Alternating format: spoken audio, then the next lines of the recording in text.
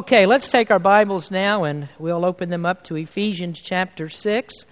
And we're again back in the closing section of this chapter.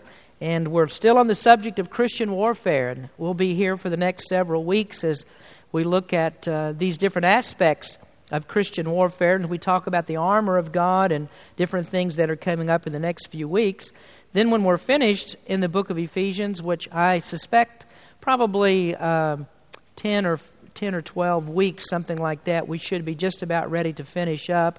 And then we're not going to move very far because we're going to turn over a page and most likely start in the book of Philippians. So we're going to stay right here and do verse by verse in God's Word.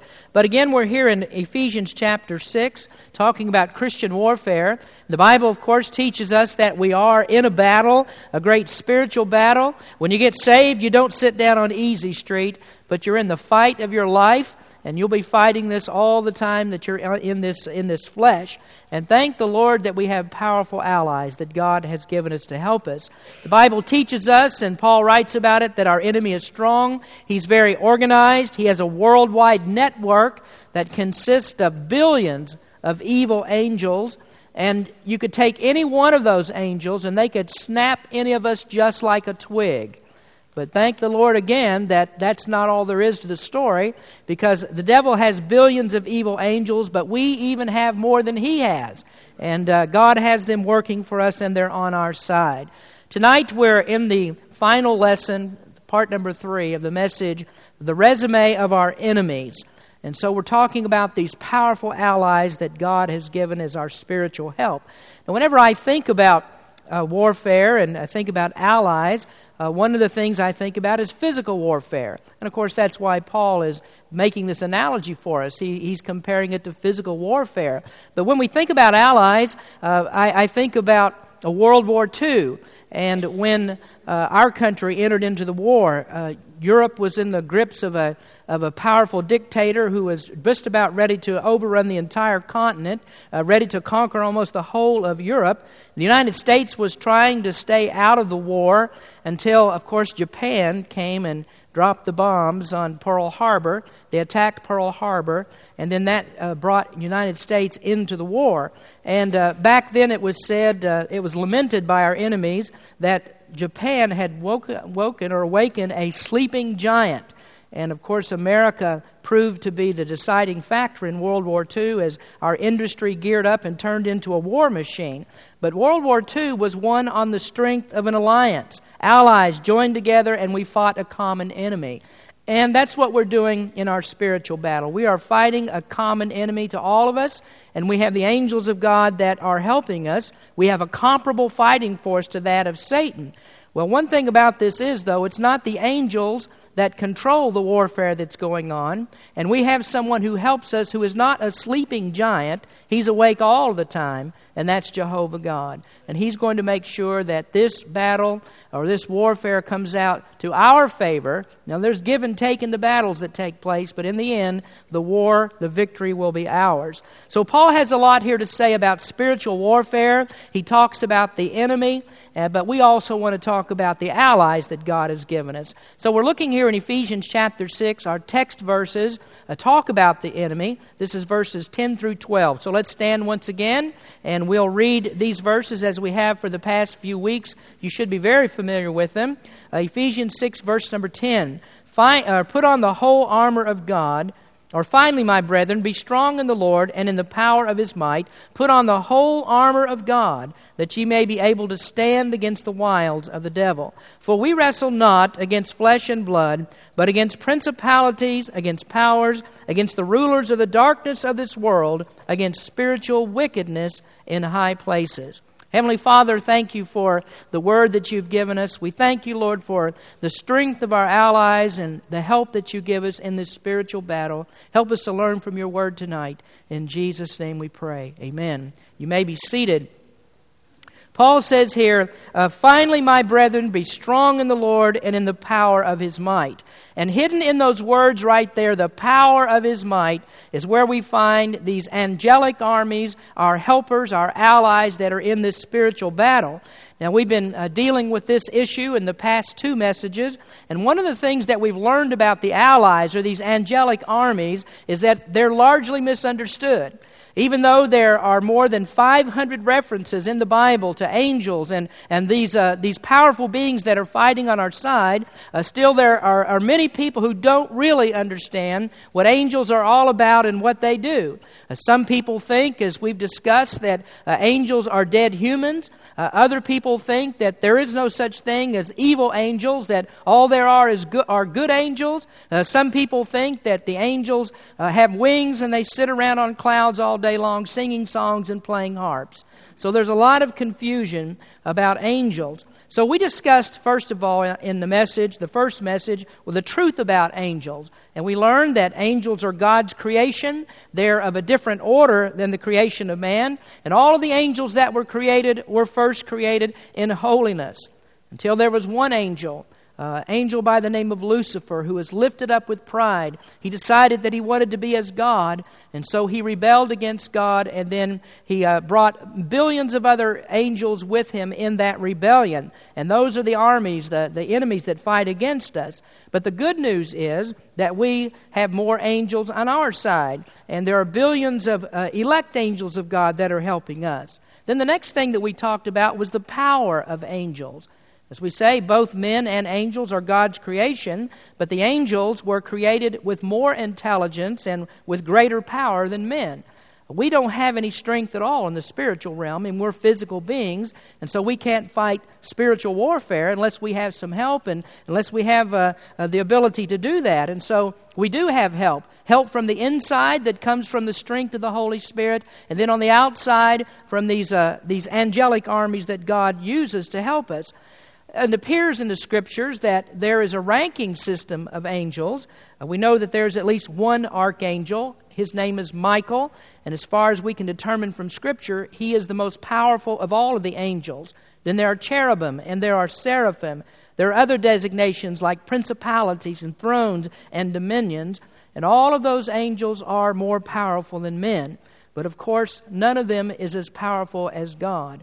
And one of the very special things about this is, with all the power that the angels have, the Bible teaches us that one day man, those that are saved, are going to be lifted up higher than the angels, and with God we're going to rule and judge them. Well, tonight we're going to move on into the third area of discussion. We've learned the truth about who the angels are, and we've talked about the power that they possess. And now, thirdly, this evening, I want to talk about the mission of angels. What has God told angels to do? I mean, what's their purpose, and how do these angels relate to men? Well, I want to say, first of all, and we should have picked this up along as we've been studying the subject, that the Bible strictly forbids the worship of angels. They're powerful, they're spiritual, they're mystifying, they're supernatural, but they're never to be worshipped.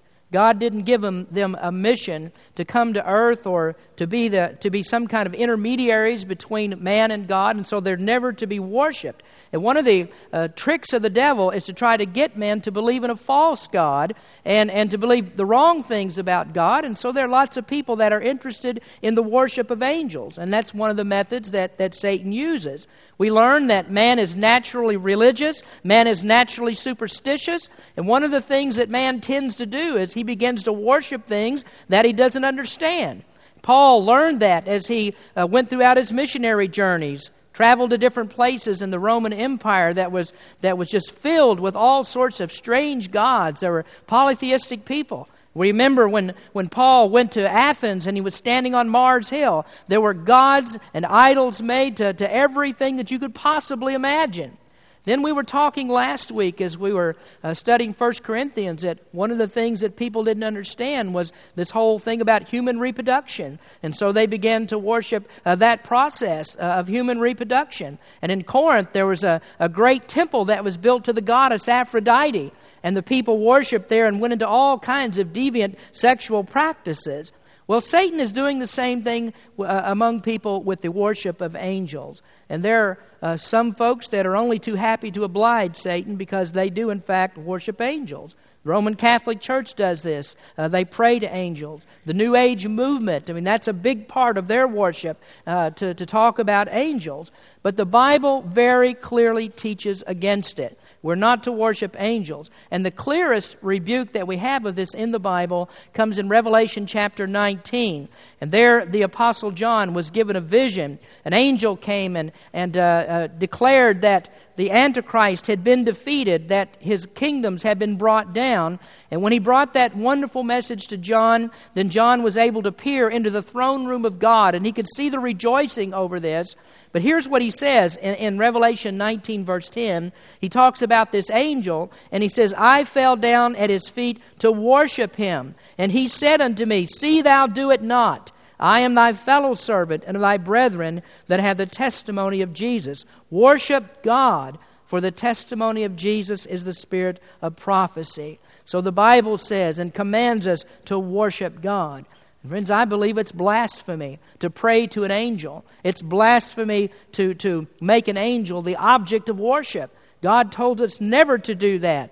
And I have a suspicion that if God would allow it, that any time a person decided to bow down to an angel, that the angel would like nothing better than to strike that person dead right there. Angels don't want to be worshipped. They encourage us to worship God. But we're going to talk tonight about 4 things that are the mission of angels. First of all, the mission of angels is to proclaim God's message. And that's actually what the word angel means. It means a messenger. An angel is one who brings the message of God. Now, that's why there in Revelation, when Jesus is speaking to the 7 churches of Asia, he refers to the pastors of those churches as angels. He means that they're messengers. Maybe you didn't know that, but I'm an angel because I'm giving you a message. But what I really want to explain to you, though, is it's not the ordinary work of supernatural angels. I'm not talking about angels that are pastors of churches, but it's not the ordinary work of supernatural angels to proclaim the message of salvation. Now, God doesn't use angels to give a message of salvation. He uses men to preach the gospel. And I think that there are a lot of us that we would really like it if God did use angels. I mean, that would suit us just fine, because instead of us having to go out on visitation and ask people to come to church and talk to them about the gospel, we could just say, God, send an angel to them and let the angel do the work. But God hasn't decided to do it that way. He gives us that responsibility. We're the preachers. We're the messengers of the gospel. And so God has called men for that purpose. And there are a couple of good reasons why God does that. One of the reasons that God doesn't call angels to deliver the message of salvation is because if God put angels into pulpits and put angels on street corners, then we know the propensity of men to worship angels. And that's exactly what we would do. We would begin to worship these supernatural creatures. And so God doesn't put them here for the purpose of delivering the gospel message. Then another reason why God doesn't use angels is because angels have no personal testimony to give. They haven't been given the grace of God like humans have been given. Angels are not saved, and they haven't experienced the grace of God in that way. As a matter of fact, the Apostle Peter said that the angels desire to look into this matter of salvation. They can't understand why God would decide to become a man. They don't understand why God would step down to be ridiculed and to be spat upon. That He would condescend to be hated and to be crucified. They don't understand that. And after all, God didn't make redemption or make an atonement for angels. He didn't save angels. And so they wonder perhaps why would God save men? So angels would not have a very good personal testimony when it comes to salvation. They'd never experienced that. So God hasn't chosen that method. He's chosen us to do it. Well, in the tribulation period, though, there's coming a time when there is an angel who's called upon to deliver a gospel message. We find this in Revelation chapter 14. It says, And I saw an angel fly in the midst of heaven, having the everlasting gospel to preach unto them that dwell on the earth, and to every nation, and kindred, and tongue, and people, saying with a loud voice, Fear God, and give glory to Him, for the hour of His judgment is come, and worship Him that made heaven and earth and the sea and the fountains of waters. That's in the tribulation period. We're not living in the tribulation. So we need not expect that God is going to write messages in the sky, and He's not going to send angels to do the job that He's given men to do. So we're the ones that witness the gospel of Christ, and angels do not now proclaim God's message of salvation. But even though the angels themselves don't proclaim the message, they do instruct men to proclaim the message. And this is what we see happened in the book of Acts, verse number 26, when the angel appeared to Philip. It says there, "And the angel of the Lord spake unto Philip, saying, Arise, and go to the south, which is the way that goeth down from Jerusalem unto Gaza, which is desert." Now, why did God send that angel to Philip to give him a message to go find this man who was on his way to Gaza? Well, I know the answer to that one. The reason that he did, because there was one of God's elect people, one of his people that was sitting in that chariot reading the book of Isaiah. He couldn't understand what he was reading, and so God sent him a preacher. And so Philip was able to open up Isaiah and to explain to him all about Jesus, and that man got saved. Now, of all the people that were in Jerusalem at that time that had been worshiping or come there for worship, God sent an angel directly to Philip to preach to this one man that was leaving town and on his way back home because his heart had been prepared to receive the gospel. And that tells us that God knows where each and every one of His children are. He knows those that He's going to call. When He wants to call them to salvation, He does. When He's ready to save them, He'll send them someone with the gospel of Christ. Well, maybe you've experienced that. You may have been talking to someone and you begin to wonder, does this person know about Jesus? And so you feel right then that you really ought to talk to them about how to be saved. Who knows? That could be an angel poking you in the side and telling you that you need to tell somebody about Jesus. So angels do deliver this kind of a message. They encourage us to give the gospel of Christ. Now, we also have an example in Scripture where an unbeliever was told by an angel to go and seek out a Christian. Go find somebody that could give him the message of Christ. And that person was Cornelius. We read about him in Acts chapter 10. The Holy Spirit was working in Cornelius' heart, and while he was praying, there was an angel that appeared to him and gave him a message. It says, "He saw in a vision, evidently about the 9th hour of the day, an angel of God coming into him, and saying unto him, Cornelius. And when he looked on him, he was afraid, and said, What is it, Lord? And he said unto him, Thy prayers and thine alms are come up for a memorial before God. And now send men to Joppa, and call for one Simon, whose surname is Peter." So the angel told Cornelius to go and seek out Peter. Peter, of course, was a Christian, and Peter could give this man the message of Jesus. But we notice there once again that the angel appeared to this man. He didn't give him a gospel message. He didn't tell him the message himself. He said, you need to go find Peter. Go seek him out. And so it was a man there who gave the message. And so there are other examples all throughout Scripture where angels have come and delivered messages. The angel Gabriel came to Mary, told her that she was going to have a son, and her son would be the Holy One who would redeem Israel. And then that angel went and also appeared to Joseph and gave him instructions concerning the child. We also read about an angel that came and appeared to Zacharias, the father of John the Baptist, and told him that his wife Elizabeth, who was barren, that she was also going to have a child. So God sends angels. They bring the messages of God, and that's one of the purposes, one of the missions of angels. Now, the second mission that I want to talk about tonight is that angels also provide for God's people. Angels provide for God's people. And I suppose one of the biggest mysteries that we have about angels is, why are there angels in the first place? Why does God need angels? I mean, does He really have to have angels, and why did God create them? Now, God doesn't need a fighting force, and God could speak the word, and He could just destroy everything that's against us. God didn't have to have angels when He created the universe. God spoke the word, and everything came to an existence, so He didn't need them then. So why doesn't God just do this? Why doesn't He just speak the word and the devil disappears? He flicks him off like a booger and never worries about him.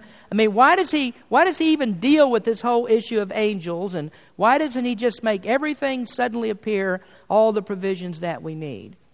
If you ask me that question in Sunday morning form class, you'll get a blank stare, because I don't know the answer to that question. I have no idea why God decided to do it that way, other than to tell you this, that whatever God does, somehow, some way, it works out for His glory. God never does anything that in the end does not work out for His honor and His glory. So some way, God decided that angels would most glorify Him, and also they would bring Him, or be one of the greatest displays of His majesty. And that reminds us as well that God didn't need people, and yet He created us. You know, there's some people who think that God created people because He was lonely. He didn't have anybody to share everything that He had with, and so God created people because He was lonely. Well, God didn't create anybody because He was lonely. God is supremely happy in Himself. In fact, God is the one who creates all emotions. He creates happiness. I mean, how could you ever say that God couldn't be happy? But God, in His mercy and His love and His grace, He made us in order to share the goodness and riches of His grace. So, I don't know why God does all these things. I just know that God has seen fit to glorify Himself through that. So God has chosen angels to provide for us. We have the Holy Spirit who's living inside of us. The Holy Spirit comes and He ministers to the internal needs, the spiritual needs that we have. But God uses angels to give us the physical needs that we have. Now, angels will never come to us as internal spirits. Angels do not inhabit our bodies. Now, just like Satan can never inhabit the body of a Christian, so no angel could ever inhabit the body of a Christian. You know, the Bible teaches that the Holy Spirit's living inside of us, and there's not even enough room for the Holy Spirit and us in the same place. So there's not any room for the Holy Spirit and an angel. So as long as you're saved, which is forever, you have the Holy Spirit in you. And so you're not going to have angels come to inhabit your body. So they're external ministering spirits. And that's what Hebrews says. Are they not all ministering spirits sent forth to minister for them who shall be the heirs of salvation? So they're ministering to physical needs. We have an example of that in the Old Testament in the story about Elijah. God came to Elijah, or the angel rather came to Elijah and ministered to his physical needs. We'll read about that. Let's turn over to 1 Kings chapter 19. Take your Bible and turn to 1 Kings chapter 19. And this is the story when Elijah was scared to death of Jezebel. She promised him that by the same time the next day that she was going to kill him. She was going to take Elijah and cut him to pieces just like he'd done to her prophets. This was after Elijah had won that great victory on Mount Carmel. He prayed to God, and God sent down fire from heaven and consumed his sacrifice. And then when that was done, Elijah commanded that all the prophets of Baal, all these worshipers of Baal that Jezebel had sent there, he ordered them to be killed. And that made Jezebel very angry. And so that's why she said she was coming after Elijah and she was going to kill him. So Elijah took off. I mean, he was terrified of her. As fast as he could go, he took off into the wilderness. He was gone about a day's journey and gone as far as he would go. He was exhausted, and I'm sure he was looking over his shoulder all the time to see who was following. So he couldn't go another step. And so he sat down underneath a juniper tree, and he said, God, just kill me right here. I can't go any further. And that's when an angel came to him. He fell asleep, and then an angel came. Now look at verse number 5 in 1 Kings 19. And as he lay and slept under a juniper tree, behold, then an angel touched him and said unto him, Arise and eat.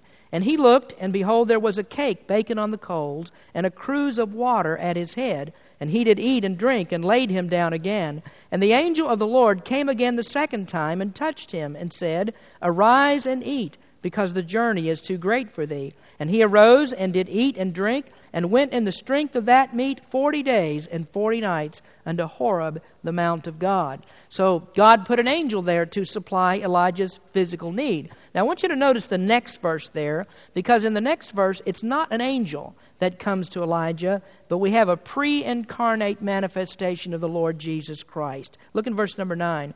And he came thither into a cave and lodged there. And behold, the word of the Lord came to him. And he said unto him, What doest thou here, Elijah?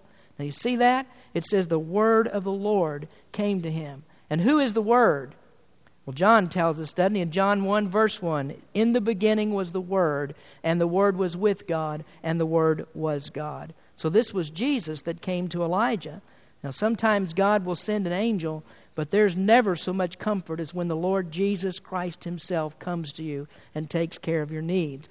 You know, I'm glad that I have the Holy Spirit living inside of me and not an angel, because the Bible tells us that the Holy Spirit knows everything that we go through. He's touched with the feelings of our infirmities.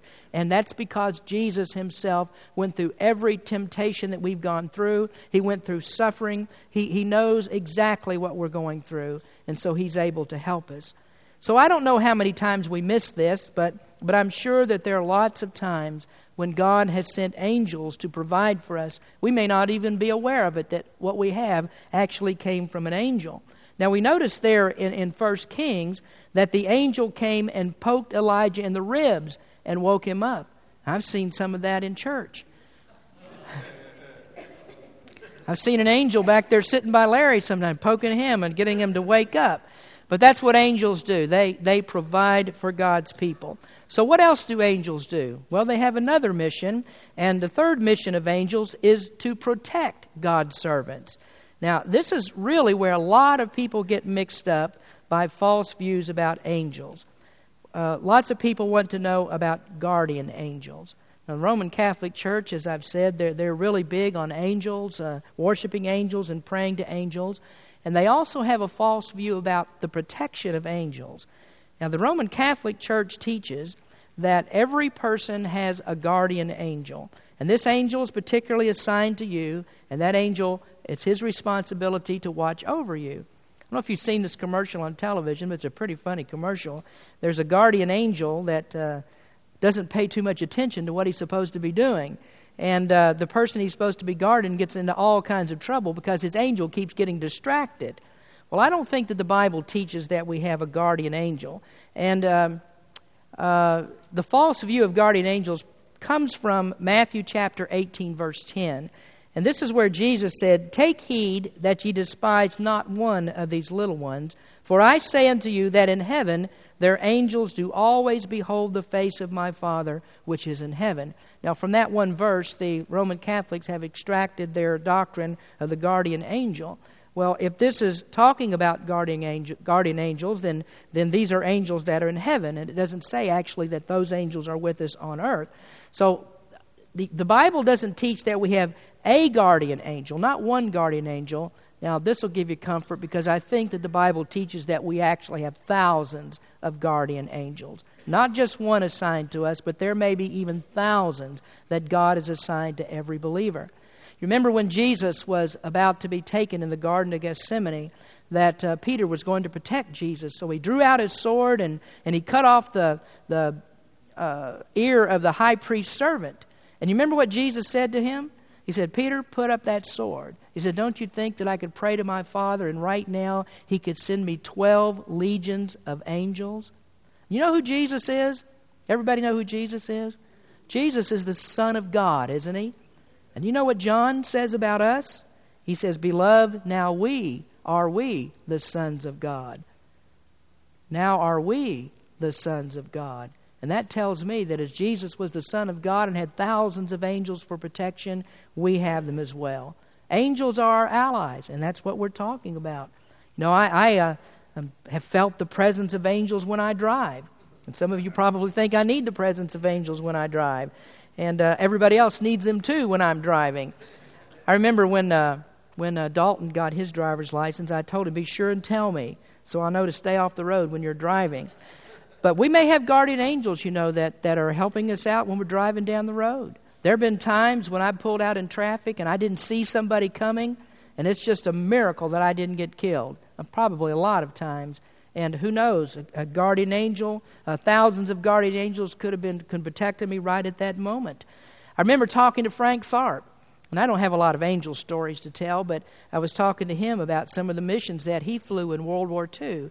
And he told me that there were times when he had this special sense of protection that was around him. He could have died at any moment in some of those missions that he flew, but he felt like somebody was protecting him. So I believe that God does that. Then, of course, we have the story we mentioned so many times about Elisha when his servant came in and all panicked and told Elisha, he said, "Out there, there's the Syrians have surrounded us. They're going to kill us." And there were thousands of Syrians out there that had surrounded them. And Elisha just said, "Lord, open up his eyes." And the Lord did. And there, all around them also, was a vast army, the host of angelic armies, that was a chariot of fire, that was a ring around them that protected them. So God has all of these angels out there, I think thousands of them, that protect us from harm. You may remember the story of Daniel when he was thrown into the lion's den. That Daniel was thrown in there, and those hungry lions were waiting for their next meal. And here's what Daniel said. when he was in the lion's den. He said, "My God has sent his angel and has shut the lion's mouth that they have not hurt me." Now later they took some of the servants of the devil and they threw them into the same lion's den. And the Bible says that before their bodies even hit the floor of the den, that those lions devoured them. So it makes a huge difference whether you're a child of God or not, because you have the angels that are protecting you. So maybe not really one or two angels, I don't think, but thousands of them. So the mission of angels is to proclaim God's message, to provide for God's people, and to protect God's servants. And now finally, we look at one other mission of angels, and that is to project God's saints. What do I mean about projecting God's saints? Have you ever wondered how your spirit gets to heaven when you die? If my spirit was to leave my body right now, how would it get into heaven? I have no idea where heaven is. I've never been there, don't have a road map. I'd be completely lost if my spirit left my body, and it'd be walking around here or floating around here, whatever. How in the world am I going to get to heaven? Well, I think that's what the angels do. That's their job. The angels are sort of like heavenly postmen. Somebody drops you in a box, and they pick you up and they deliver you to heaven. Now, the only difference is, Leno and them, is they always get the right address. That they're always going to the right place. So it's the angels that carry us there. You know, that's what Jesus said about Lazarus when he died. Now, he was a poor beggar, didn't have a cent to his name, but he was a child of the King. And God said, or Jesus said, the angels came. This is in Luke 16:22. "And it came to pass that the beggar died and was carried by the angels into Abraham's bosom." So the angels do that. They project us into heaven. They carry us there. Now, I'm not somebody who puts a lot of stock in deathbed stories. But I sometimes wonder about the comments that people make when they're about to die. I've been to the deathbeds of a lot of people in my time. When I was just a child, my dad used to take me on all the sick visitations that he went on. And when folks were dying, a lot of times I was right there in the room when that was taking place. And I've heard a lot of people that were dying that said things like, "I can hear angels singing," or "I hear singing," or I can see angels, and they said things like that. Now, I don't know if there's a natural explanation for that or not. Perhaps there is. But I've heard lots of saved people say things like that at the moment of their death. But I've also been in the room with a lot of people who weren't saved. And I've never heard a person who wasn't saved ever say, "I hear singing." I've never heard them say, "I see angels." Never heard anything like that. Now, I've heard and seen a lot of stories when people grip the bed and they hang on to every last breath. They're completely terrorized when they die. So I don't know. Maybe God sends us the angels at death, and maybe He allows us to have that glimpse in those last moments to comfort us, to know that the angels will take us into heaven when we die. God does so many wonderful things. I think it's entirely possible that He could do that as well. So we don't have anything to fear when we die, because the angels will come and they will introduce us into our heavenly home. So that's the resume of our allies. Lots of good things that they do for us. They're ministering spirits. They're powerful. They're here to help us. We're in this great cosmic battle, and it's a battle that we can win because God has given us the help that we need. Now, one last statement that I have for you tonight. We wrestle not against flesh and blood, but the Bible says that we have more help. So thank God for this. We have more than flesh and blood to fight on our side. It's not a physical warfare, so flesh and blood won't help us. So thank the Lord, we have more than flesh and blood. Friends, I believe that if God allowed us to have our spiritual eyes opened at this very moment, that we would see this entire room filled with thousands of angels. They're our heavenly allies, and that's the resume of our allies. Let's pray. Heavenly Father, we thank You for the wonderful things that we read from Your Word and the assurances that You give us and the great blessings that You bring into our lives. We thank You, Lord, that we have all of this help, and we know that all we need to do is to call upon You, and You'll provide everything that we need. Strengthen us, Lord, for the fight that we're in. And these next few weeks, as we talk about spiritual warfare, may You show us, Lord, how we need to all the time be fighting and struggling and never lay aside our weapons that You've given us to use.